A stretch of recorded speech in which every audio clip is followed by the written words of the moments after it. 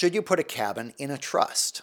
There are a couple different types of trusts: revocable trusts and irrevocable trusts. And they have very different purposes when it comes to cabins. What is a revocable trust? A revocable trust is a trust that you set up and you can change it or revoke it at any time. What is an irrevocable trust? It's a trust that you set up and you give up the right to change or revoke it. You can't pull it back. It's set in stone. Now, there are some extraordinary exceptions where the trust can be modified. Those exceptions are with a trust protector provision and with approval of all the beneficiaries. But I'm not going to get into that level of detail right now. Let's talk about how a cabin can use a trust. And let's first talk about irrevocable trust. So how can you put a cabin into an irrevocable trust? You set up an irrevocable trust. You use a deed, usually a quitclaim deed, to transfer the cabin into the trust.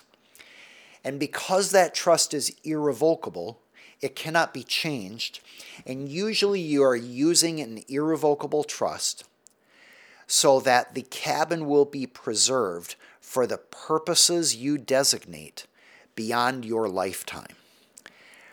You may be the trustee, which means you manage the trust during your lifetime, but then you could set up a successor trustee.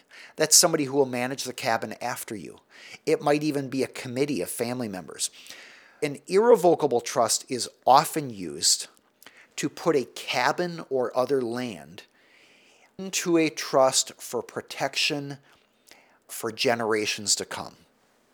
For example, maybe you want your children, grandchildren, and future generations to have access to the cabin and be able to set rules regarding how it's shared and who maintains it, etc.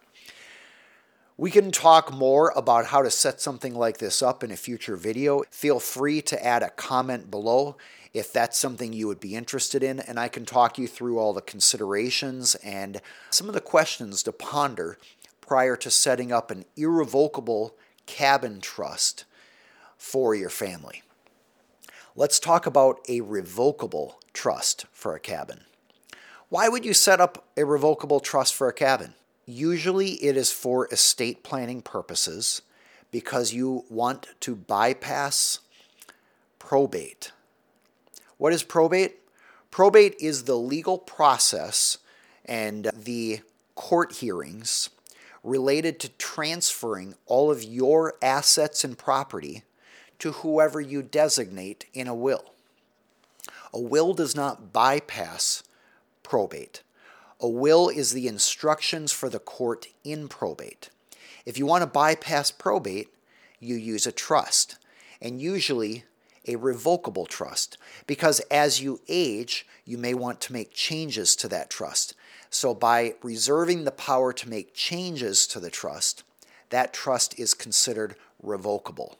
You can revoke it, you can change it, you can amend it, you can do whatever you want with it, because the whole idea is you want to put your wishes in place for the time of your passing or when you are incapacitated.